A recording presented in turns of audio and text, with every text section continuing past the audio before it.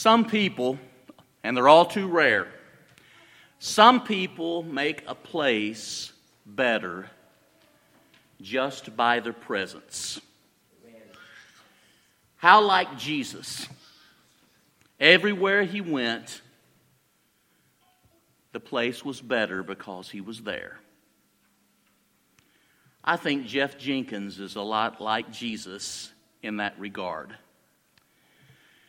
Jeff and I were in school at Freed-Hardeman together.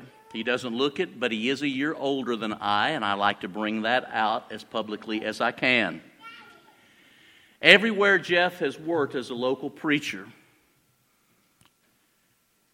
the place has been made better because of it. I think of three works in particular. He worked with the university congregation in Montgomery, Alabama for about 10 years. That's the home of Faulkner University, Alabama Christian. Then he went on eventually to North MacArthur in Oklahoma City, there for 10 years. He was at the Louisville congregation in the Dallas area for about 16 years. You start to notice a pattern of long and fruitful ministry of Jesus being seen over time and places being made better. This is the last lesson from Ephesians, is that right? In Christ, there's salvation. Tomorrow, there will be 3 lessons from Revelation. In Christ, there is victory. Isn't that really what Christianity is about? Salvation and victory in Jesus. Jeff has 2 kids, Amanda and Jeremy. He's got grandkids that I'm sure he would be happy to show you pictures of, and do ask him about them. His work with the Jenkins Institute has been invaluable for a lot of preachers and elders, especially in recent years. The Jenkins Institute is an online entity as well as going places, having various conferences and lectureships to encourage preachers to get better and to help elders navigate in a God-honoring way things that they may be facing in churches. Jeff is the son of a gospel preacher, Jerry Jenkins, who preached for one congregation in Birmingham, Alabama, for over 40 years. I think that Jeff and Dale, Brother Jenkins' sons, honor him, and they especially honor our Lord by the work they're doing in the kingdom. One of the busiest guys I know, but you'll never know it because he'll make you feel special. Jeff, come preach the Word of God to us tonight. Thank you, brother.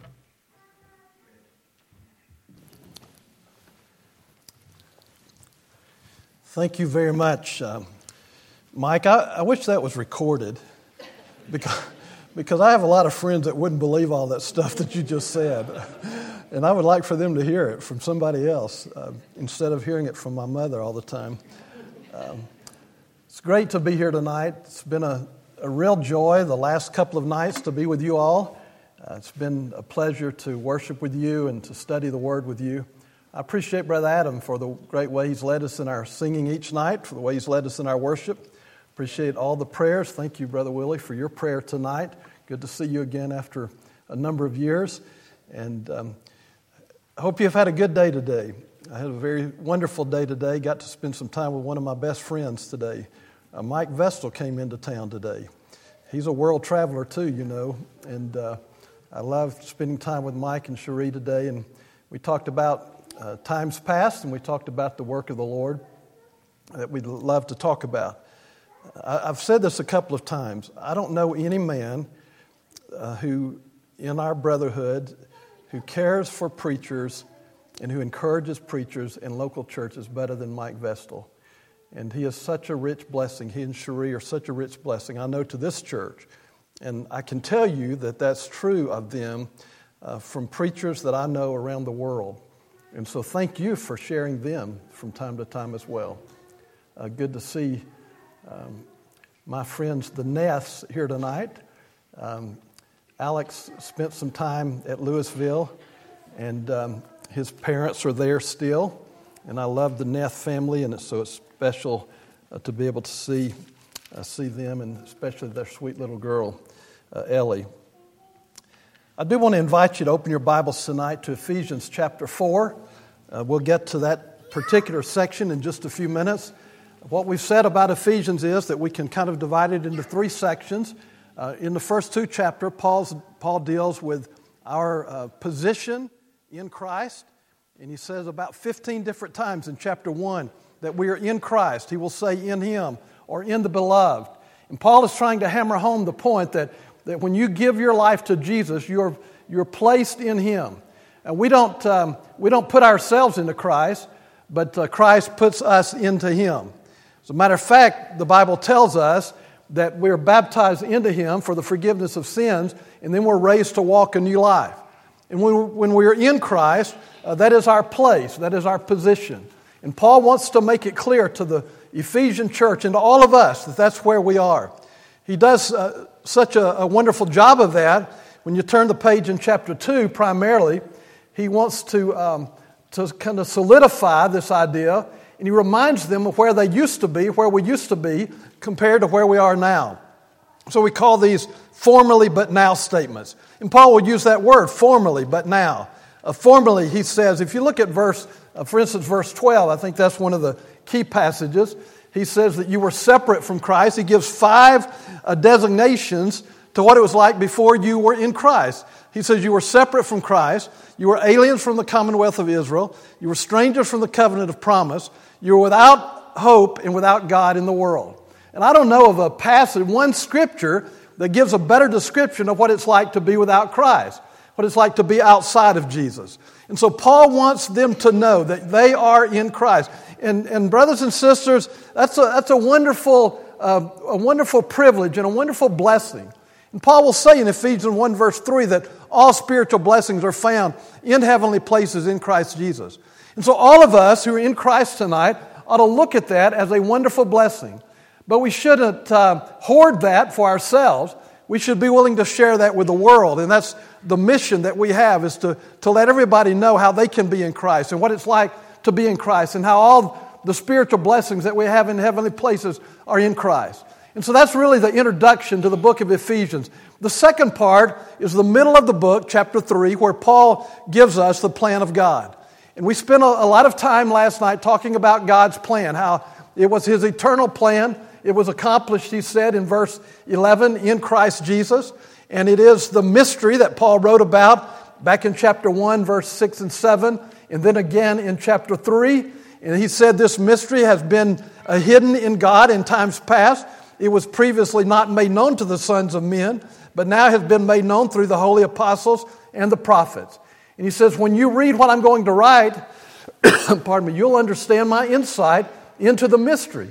And so Paul wants them to know. And then he says, namely, or to be specific, the mystery is that Gentiles are not now fellow heirs, fellow members of the same body, and fellow partakers of the promise. And so isn't that wonderful? That includes all of us.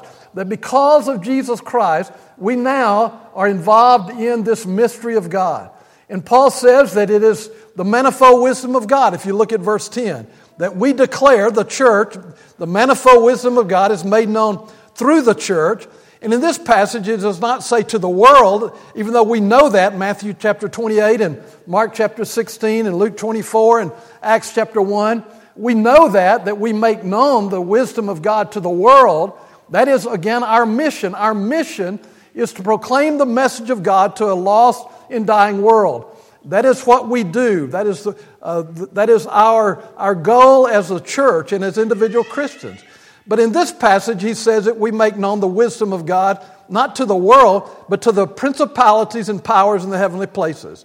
And we believe that is talking about the angels. It could include the demons of hell itself, but probably here the primary thought is to the angels. And by the way, That word, that phrase, rulers and authorities or principalities and powers, is found in the book of Ephesians more than any other book. And so Paul wanted to emphasize that the church, that is Christian, we are tied to that spiritual realm. In Ecclesiastes chapter 3, the wise men said that God has placed eternity in the hearts of all men. It's my conviction that the idea of election and preordination is a false teaching. And Ecclesiastes chapter 3 helps us understand that, because God doesn't allow people to be born sinners. It is in fact true that He has placed eternity in the hearts of all men. And one of the things that means is that people are always searching. And when you see people who are always looking around for something better, a better way of life, something that will fulfill them, something that will bring them peace and encouragement and comfort, if they're not children of God, that's what they're missing. Now, what they'll do is they'll try to fill that with all other types of possessions and things and people and relationships and ideas and ideologies that Paul would write about to the Corinthian church when he said that part of our work is to crush ideologies. And so people will try to fill that. Well, what are they trying to fill? They're trying to fill this void that is in their heart because they're ignoring the fact that eternity has been placed in their heart by the Creator Himself.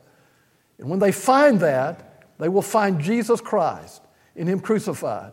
And they will be buried with Christ in baptism, and they will enjoy all the spiritual blessings. And so we make that known to the angels in heaven. And we understand in Luke chapter 15 that Jesus said when a sinner repents, there's rejoicing among the angels in heaven. 1 Peter chapter 1 tells us that the angels desire to look into those things. They want to know more about that. And so every time a person becomes a child of God, the angels are saying, isn't God wise? And that's really what chapter 3 is all about. And then the last half of the book, chapters 4 through 6, deal with the idea of our practice. And so here's what Paul is doing. I think it's systematic. I think it's planned in his mind. I don't think Paul wrote it in a fashion that was not meant to be conclusive for us and for us to understand. He wants us to know who we are, where we are, what it means to be in Christ. He wants us to understand God's eternal plan. And then He wants us to understand our position. Now the truth is, we will never, or our practice, we will never do what we're supposed to do and live like we're supposed to live until we understand who we are and where we are. And so he wants to get that straight. That's kind of the fundamental, the doctrinal aspect of the book of Ephesians. And then chapters 4 through 6, and I don't mean this is not doctrinal, but it's more practical for us. As a matter of fact, in the first part of the book, you'll find a lot of nouns and a lot of adjectives describing who we are and where we are. In the last part of the book, chapters 4 through 6, you find more imperative statements, more verbs. This is what you're supposed to do. This is how you're supposed to live. This is how you're supposed to walk. This is what God wants you to do. He talks to husbands about how they treat their wives and wives about how they treat their husbands. And we'll discuss that just briefly tonight. But it's more about how we are to live our lives. But we will only live the way that we're supposed to live when we come to grips with who we are.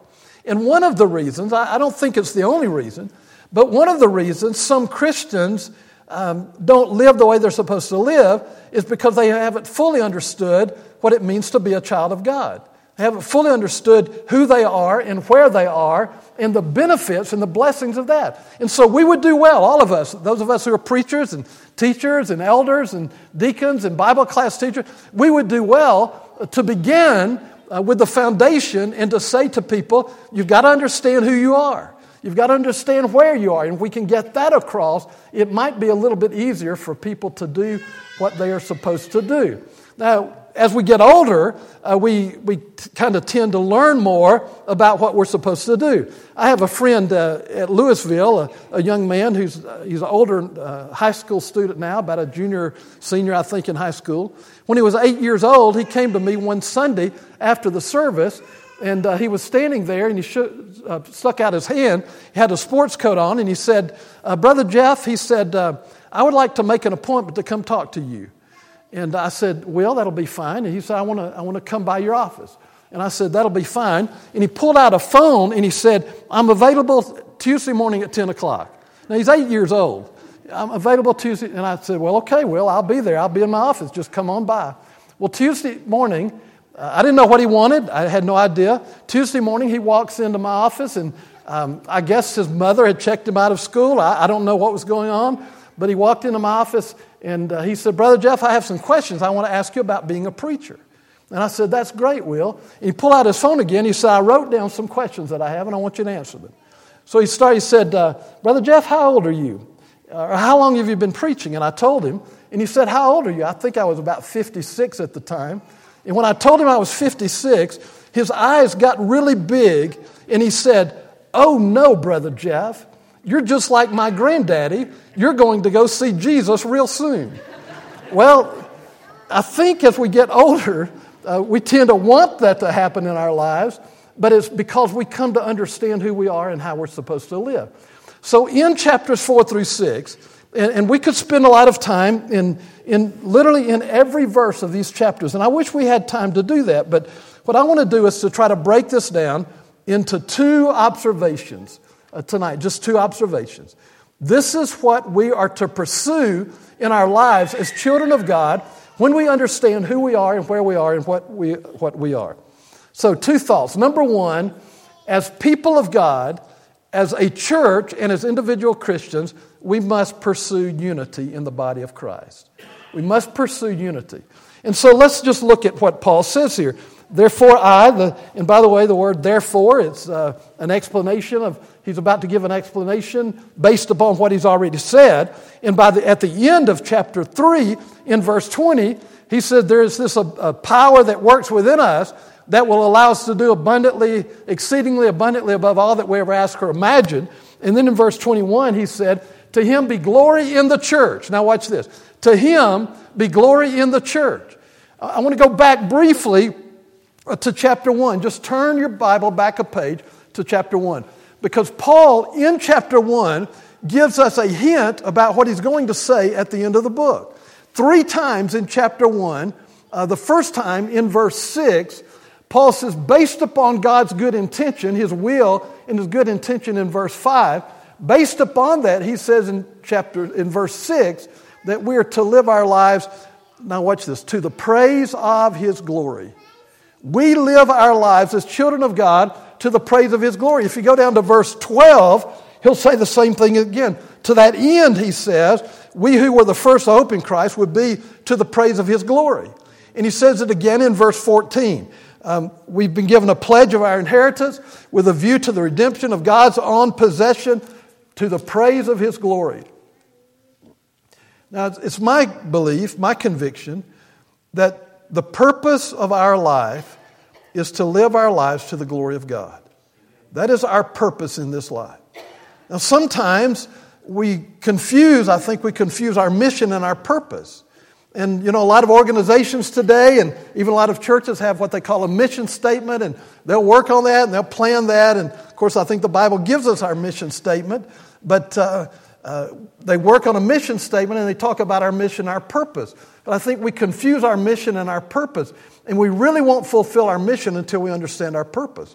Our purpose is to live life to the glory of God. So the Bible says, whatever you do in word or deed, do all to the glory of God. And in chapter 3, verse 21, Paul says that we are to live in the church, that glory is to be to him in the church. And so our purpose is to glorify God. And when we get that right, it'll help us fulfill all the other things that he's going to say in chapters 4, 5, and 6. If somebody asks you as a child of God, what is your purpose in this life? My belief is that the answer should be, I'm here to glorify God. That is my purpose. Now, my mission is to get to heaven. That's my goal and my mission, to take as many people as I can with me to heaven and to share the gospel with as many people as I can.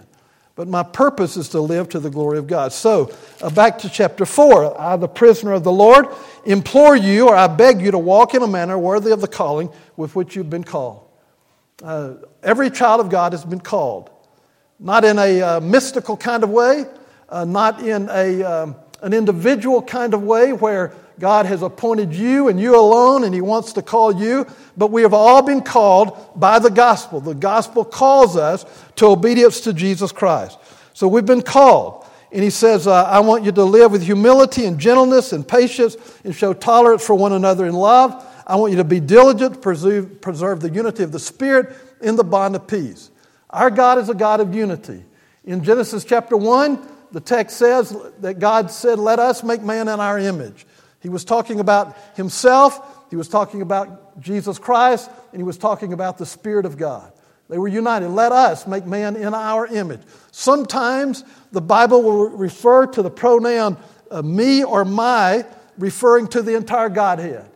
While there are three personalities in the Godhead is completely united. And it's important for us to recognize that. Our God is a God of unity, and He wants the church to be united. And so He says that we are to endeavor to keep the unity of the Spirit in the bond of peace. In 1 Corinthians chapter 1, Paul told the church at Corinth, I want you to be united, that you all speak the same things, that you be united. In John chapter 17, when Jesus prayed to the Father, He said, Father, I want them to be one as you are in me and I am in you. Our God is a God of unity, and He wants us to be united. And this unity is based upon some characteristics that all of us need in our life. So let's look at these characteristics. First of all, this unity is based upon the character of the child of God. What is the character of the child of God? Well, look at verse 2. With all humility and gentleness. So the first the first character trait for a child of God is humility. We must be humble people. The Bible is very clear that God resists the proud, but He gives more grace to the humble. God hates those who have a prideful heart. It's unthinkable that a child of God would have a heart that is filled with pride. Because of all people who ought to understand that we are saved by the grace of God, and pride should not fill our hearts. And even more unthinkable to me than a Christian, every Christian would be a gospel preacher who would have a heart that is filled with pride. Because of all people, those of us who study and talk about it on a daily basis, the grace of God, need to understand that we are nothing special. Paul called himself, back in chapter 3, remember we talked about this, he said, I'm the least of all, what did he say, the saints. Remember, you're a saint if you're a child of God, Ephesians 1 verse 1. And Paul said, I'm the least of all the saints.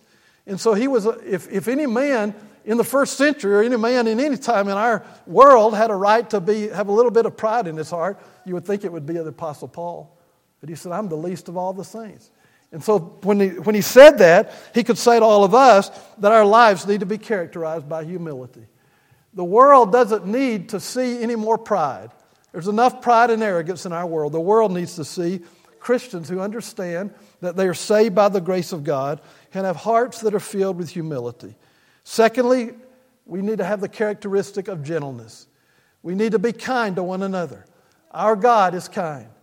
I remember hearing a story from a preacher a long time ago about two children who were caught in a snowstorm, and they happened upon a house, and they knocked on the door, and an older lady came and let them in, and she bundled them up with some quilts, and she brought them hot chocolate, and she put a fire there beside them so that they could be warm.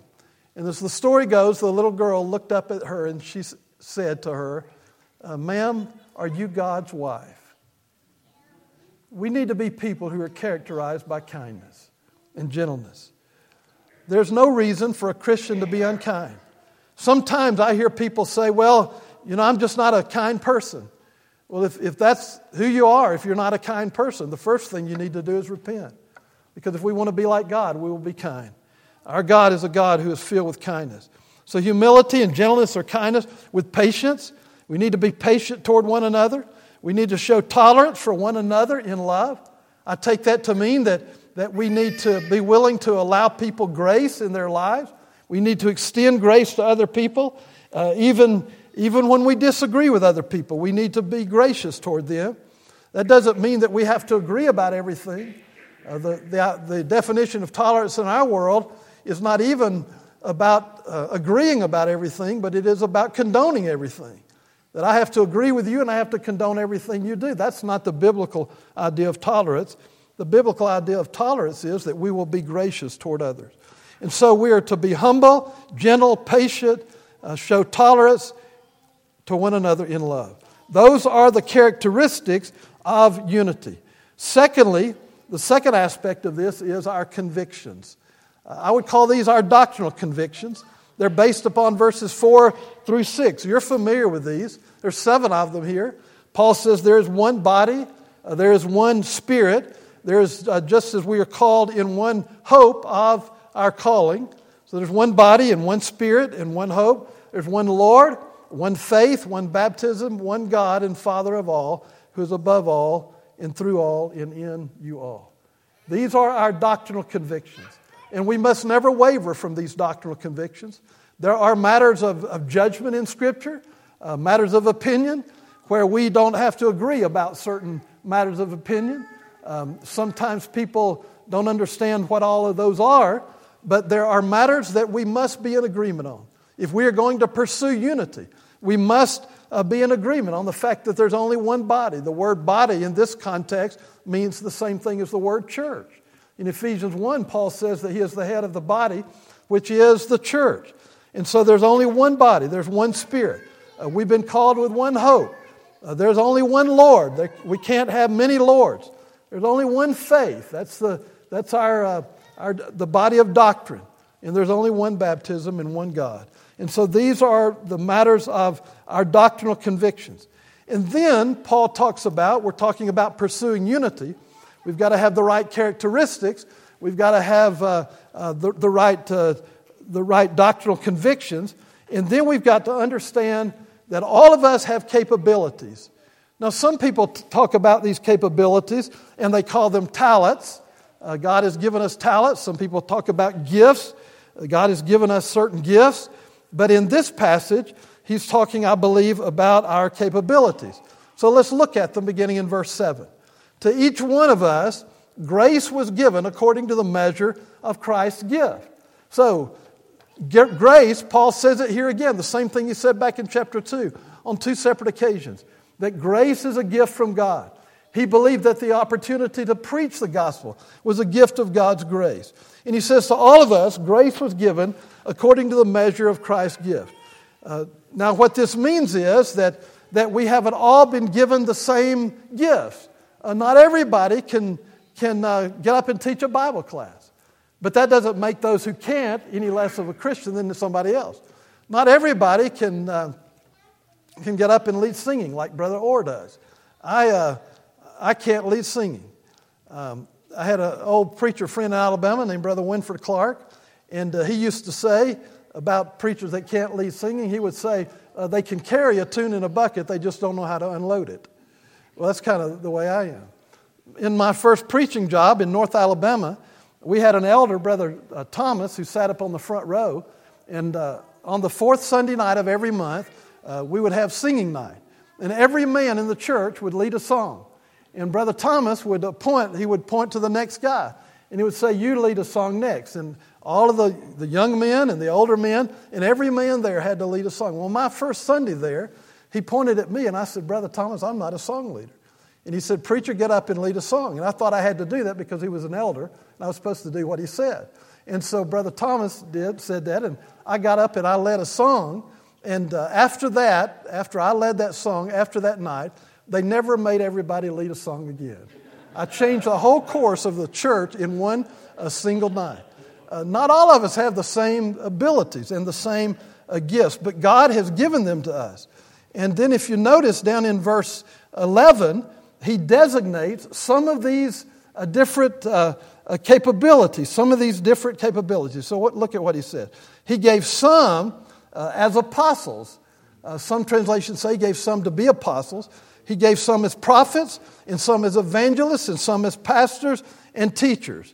Now, this particular set of capabilities or gifts, as Paul describes them here, are probably miraculous in nature.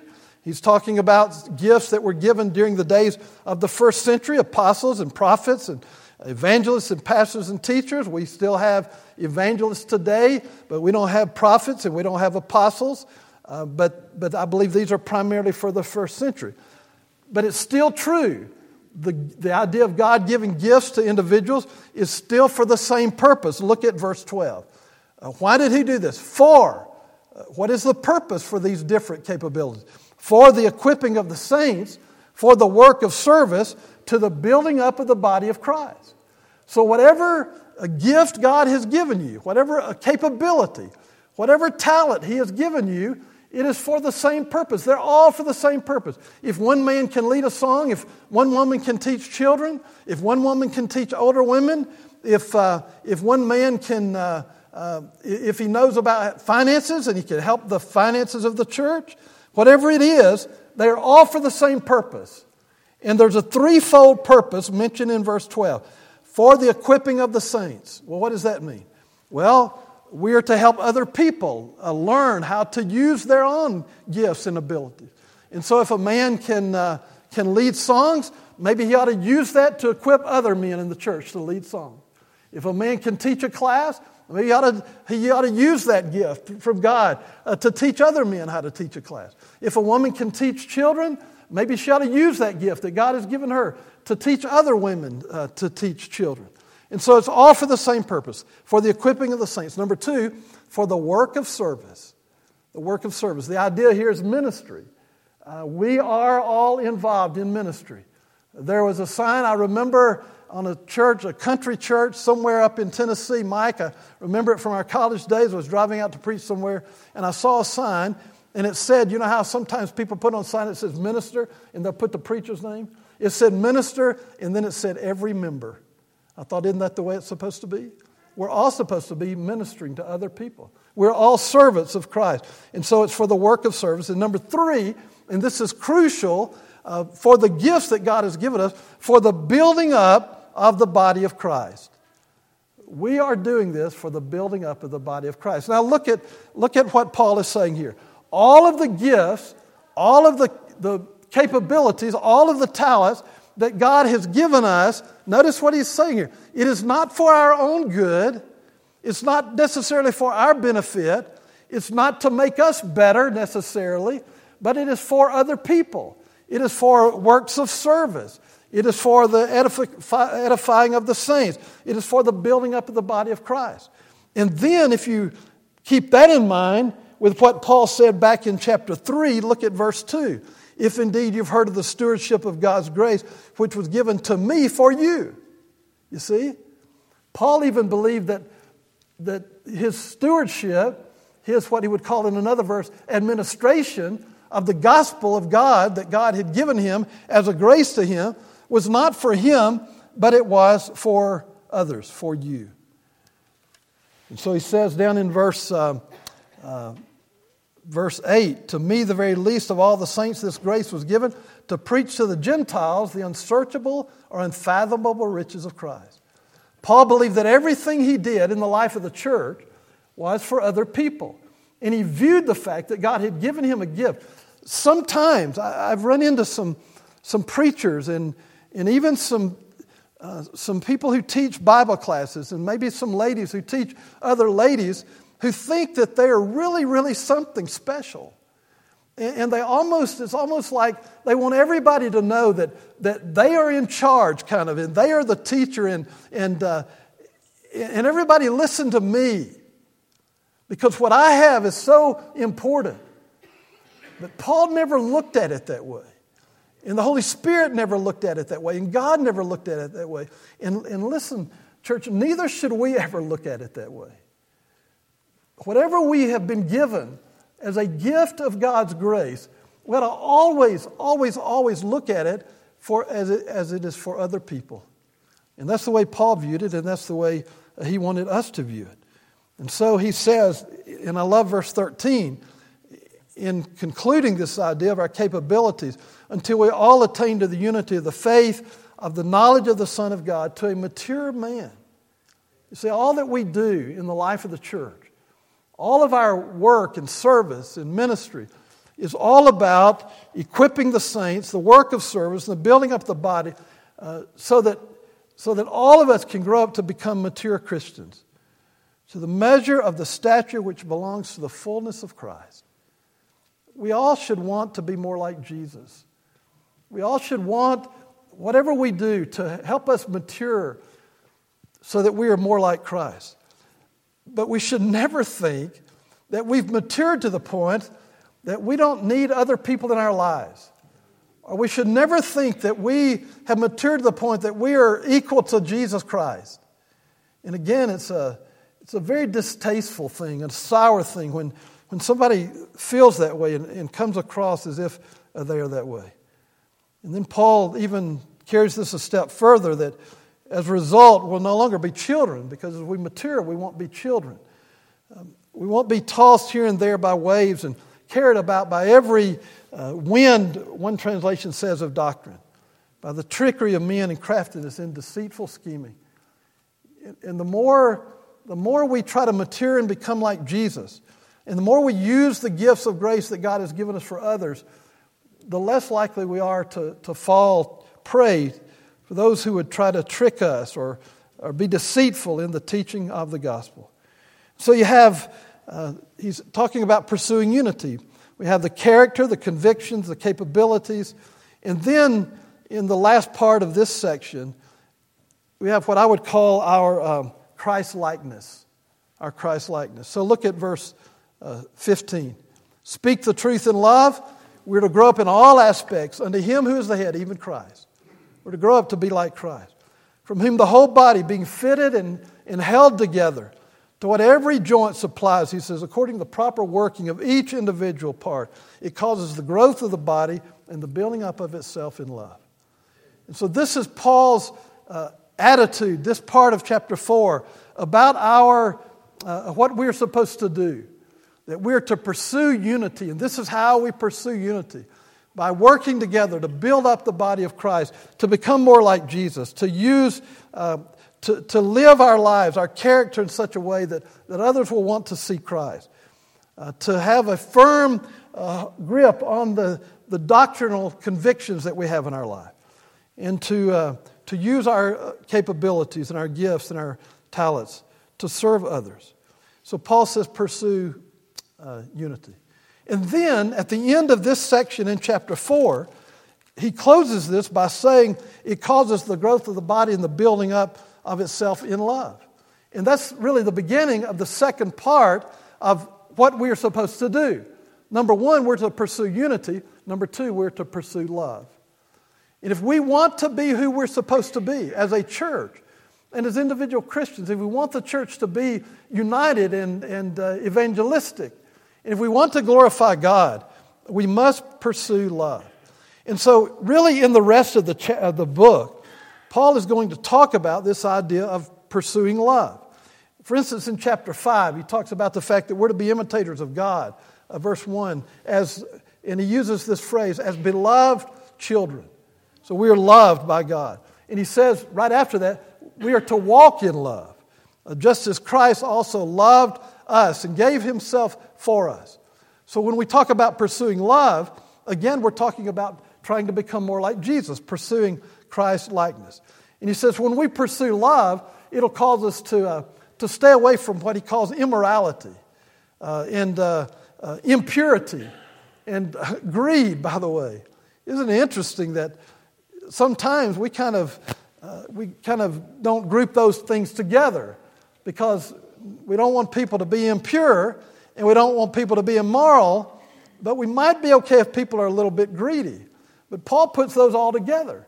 And he says if we're pursuing love, we will not be people who will live immoral lives.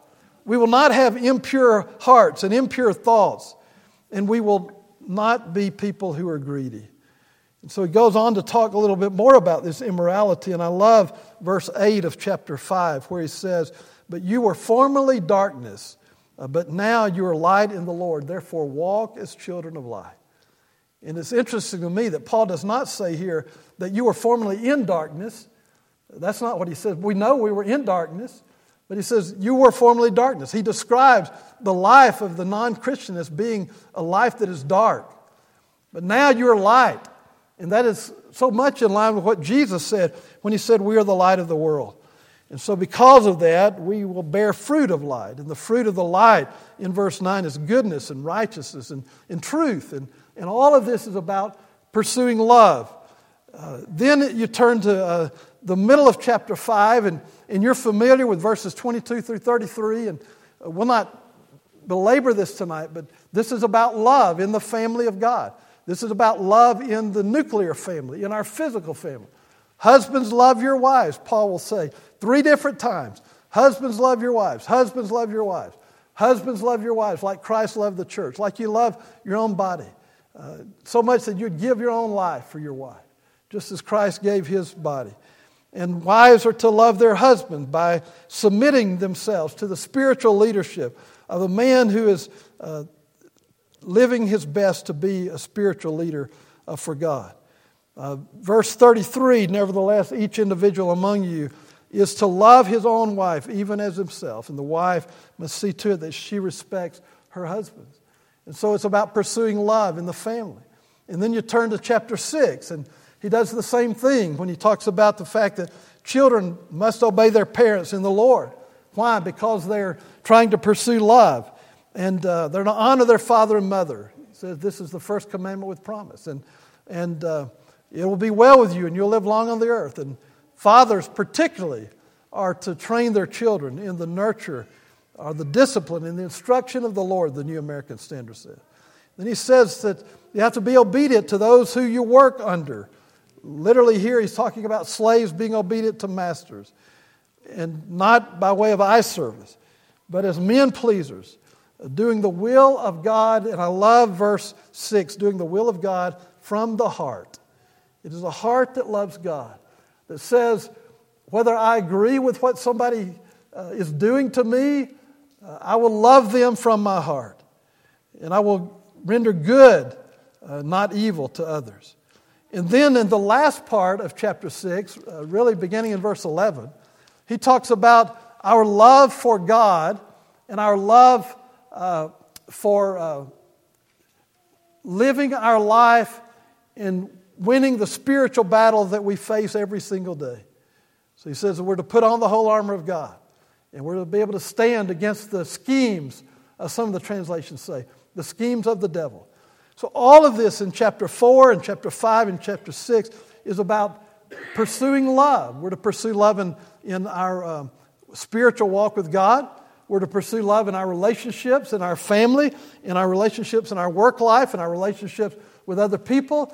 We're to pursue love in our spiritual walk with God as we strive to defeat the devil. I have a friend who's a preacher over in Arkansas, and if I were to call him today, I would say to him, Jack, what are you doing? And he would always respond in the same way. He would say, I'm just trying to beat the devil. That's what he answers that all the time, trying to beat the devil. Well, when we pursue love, we'll try to beat the devil every day. And we'll clothe ourselves with the armor of God. And then we come to the end of this book. And at the end of this book, Paul does something that is extremely interesting to me, the way he closes this book. Paul loved the church at Ephesus. He spent a lot of time with those people. He spent 3 years there. He declared the entire counsel of God to them. He never ceased from speaking to them the truth of God. And he ministered to them, and he wept with them, and he prayed with them, and he talked to them. He said for 3 years, night and day with tears. That was Paul's life.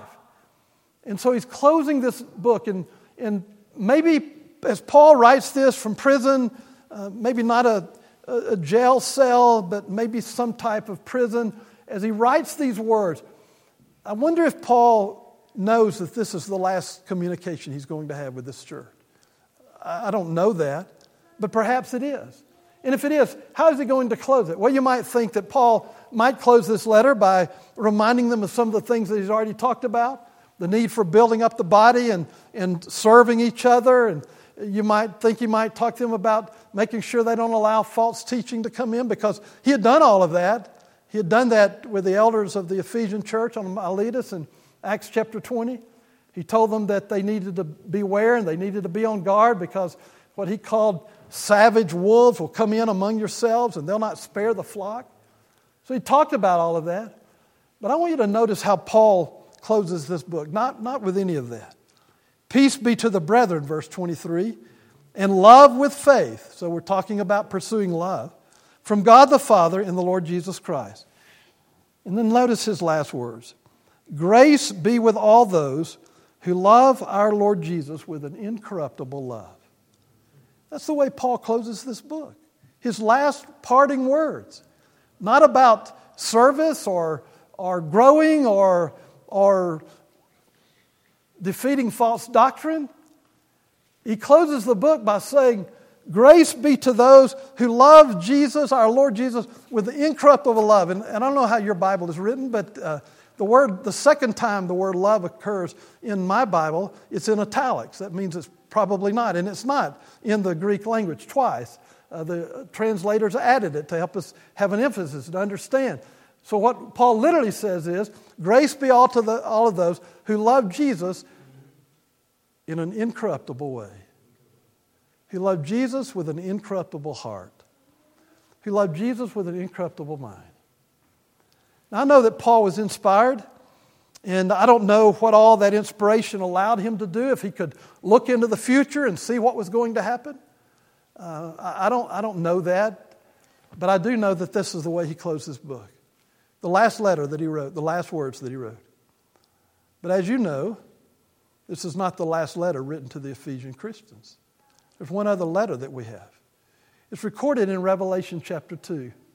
I want to encourage you just to turn with me for a moment, and I won't spend a lot of time here, but I want to close our thoughts tonight as we think about the church that is in Christ, the need that we have to be a church that loves Jesus with an incorruptible love. So Revelation chapter 2, Jesus writes 7 letters to the 7 churches of Asia. And the first one is to the church at Ephesus. To the church at Ephesus, to the angel, the literal translation says to the messenger, the angelos. It could be a preacher, it could be a carrier, a courier, we don't know. To the angel of the church at Ephesus write, the one who holds the 7 stars in his right hand, the one who walks among the 7 golden lampstands says this. So who is that? That's Jesus. And we'll see tomorrow that Jesus is standing among the lampstands. We'll see that in Revelation chapter 5. And by the way, tomorrow morning at worship, we're going to talk about Revelation 4 and 5. It's a beautiful passage. It reminds us of what Christ is all about. But he says these words. And so Jesus is speaking to this church, the same church that Paul wrote his letter to. We don't know exactly how long, maybe 30 years, maybe 20 to 30 years after Paul writes his letter. Christ writes his letter to Ephesus. And Paul's closing words, remember, grace be to all of those who love Jesus with a love that is incorruptible. And Jesus begins the letter in a powerful way. And he commends them. And he praises them. And look at how he praises them. I know your deeds, Jesus said. Jesus knew about all of the good works that they do. Remember, Paul had said to them that the works of ministry, the service that they do, is to be done as works of service. And Jesus said, I know your works. Just as Paul had told them to do that, Jesus said, I know that you're doing that. And a lot of churches I know have many good works. I remember when I was at Louisville for a while, there was one time that a deacon was giving a report years ago, and he said, we're happy to say that we have 53 different ministries in this church. And kind of boasting about that a little bit. Jesus said, I know your works. And then look at secondly, I know your toil. Well, what does that mean? Well, not only do they do a lot of good works, but they work hard. They're hard workers. They probably spent extra days during the week, not just on Sunday gathering together, but extra days during the week. I know your toil. Number 3, I know your perseverance. They didn't give up easily. One of the struggles that we have as children of God as we grow older is it's easy to give up because we're tired and we want somebody else to do it. I know your perseverance. Number 4, I know that you cannot tolerate evil men. Jesus commended this church for not allowing false doctrine to destroy this body. Isn't that wonderful? They did not allow false teaching to come in. And remember, Paul had said to the elders in Acts 20, you got to guard against that because it could happen. Now, I don't know if this means that it didn't happen the way Paul thought it would happen or if it would happen later on. But Jesus said, you don't tolerate evil men. Not only do you not tolerate them, but you put those to the test who call themselves apostles, and they are not, and you found them to be false. And you have perseverance, and you've endured for my name's sake, and you have not grown weary. Now, if you read that, wouldn't you think, what a great church? That's a wonderful group of God's people. And they've fulfilled all of the things that Paul told them they needed to do. They must have had great elders, and Ephesus had a great heritage. Think of all the people who worked, that we know who worked in the church at Ephesus. We know Paul was there. We know Timothy was there. Most scholars believe that John spent time there. That great orator who had the magic tongue named Apollos was there. Those two great soul winners, Aquila and Priscilla, were there. It was a great church. And Jesus recognized all of that. And then if you look at verse 4, there's that ominous word, but. But I have this against you. The word this is probably not there. I have against you. Some translations say, I have one thing against you. Oh my. What is that? That you have left your first love. No. No. And what that means is that you can be a great church. You can have many acts of service. You can be hard workers. You can work overtime. You can have many different ministries and plans and programs. And you can keep false doctrine out. You can make sure that the truth of the gospel is always taught. You can have you can be persevering and long-suffering and you don't grow weary. You can have all of those good things. But Jesus said, you've left your first love. This church did the very thing that Paul admonished them in his last words that he wrote not to do. Grace be to all of those who love Jesus with incorruptible love. They quit loving Jesus. And we're big about big things and big programs and big crowds and big contributions. And all of that is good and well if our hearts are right. But in all of that, we must not leave the love that we have for Christ. And it was so bad, listen, it was so bad that Jesus said, you need to repent. Even though they had all of those good characteristics and those good traits and those good things, Jesus said, you need to repent. And if you don't, I'm going to remove your candlestick. Wow. So, tonight, may I just encourage you. I don't know where you are tonight in your faith and your walk with God. And maybe you're doing everything that you can to pursue unity and to pursue love and all of those things. Maybe you're active in the life of the church. But unless your heart, listen church, unless your heart is in love with Jesus, none of that matters in the big scheme of things. None of it matters. First and foremost, and I want to say to the young people who are here tonight that you need to know what the Scriptures say, and you need to be able to defend truth, and you need to be able to work hard, and you need to know what your gifts are and to use them for the glory of God. And you need to not ever give up, because sometimes people get older and we get tired and we give up, and I hope you don't ever do that. But more important than all of that is don't ever quit loving Jesus. Don't ever quit loving Jesus.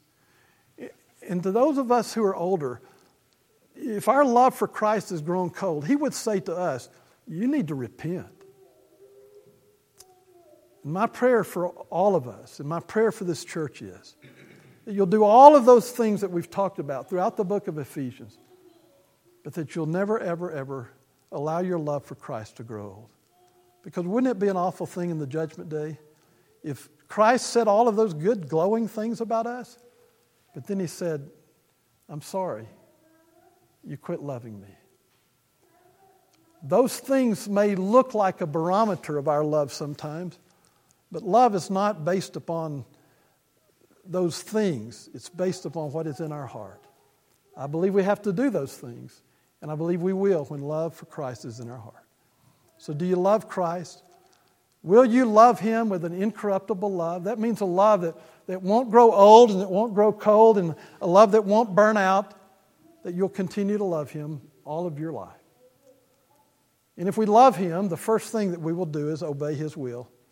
And so maybe tonight we're going to sing a song that Brother Orr has selected, and if you're not a child of God, if you love Christ, He said, you'll keep my commandments. If you believe that Jesus is the Son of God, if you will give Him your life in repentance, if you will confess His name and be immersed for the forgiveness of sins, He'll wash away all of your sins. He'll write your name in the Lamb's Book of Life. He'll add you to His body, the one body, and He'll put you on your road to glory. If you've never done that, we want to encourage you to do that tonight. If you are a Christian and you are actively involved in the life of the church and you guard against things that you should guard against, but you don't have love for Christ in your heart, it is crucial that you make that change. And so if we can pray for you, if we can help you in any way, we invite you to come to the Lamb of God while we stand together and while we sing.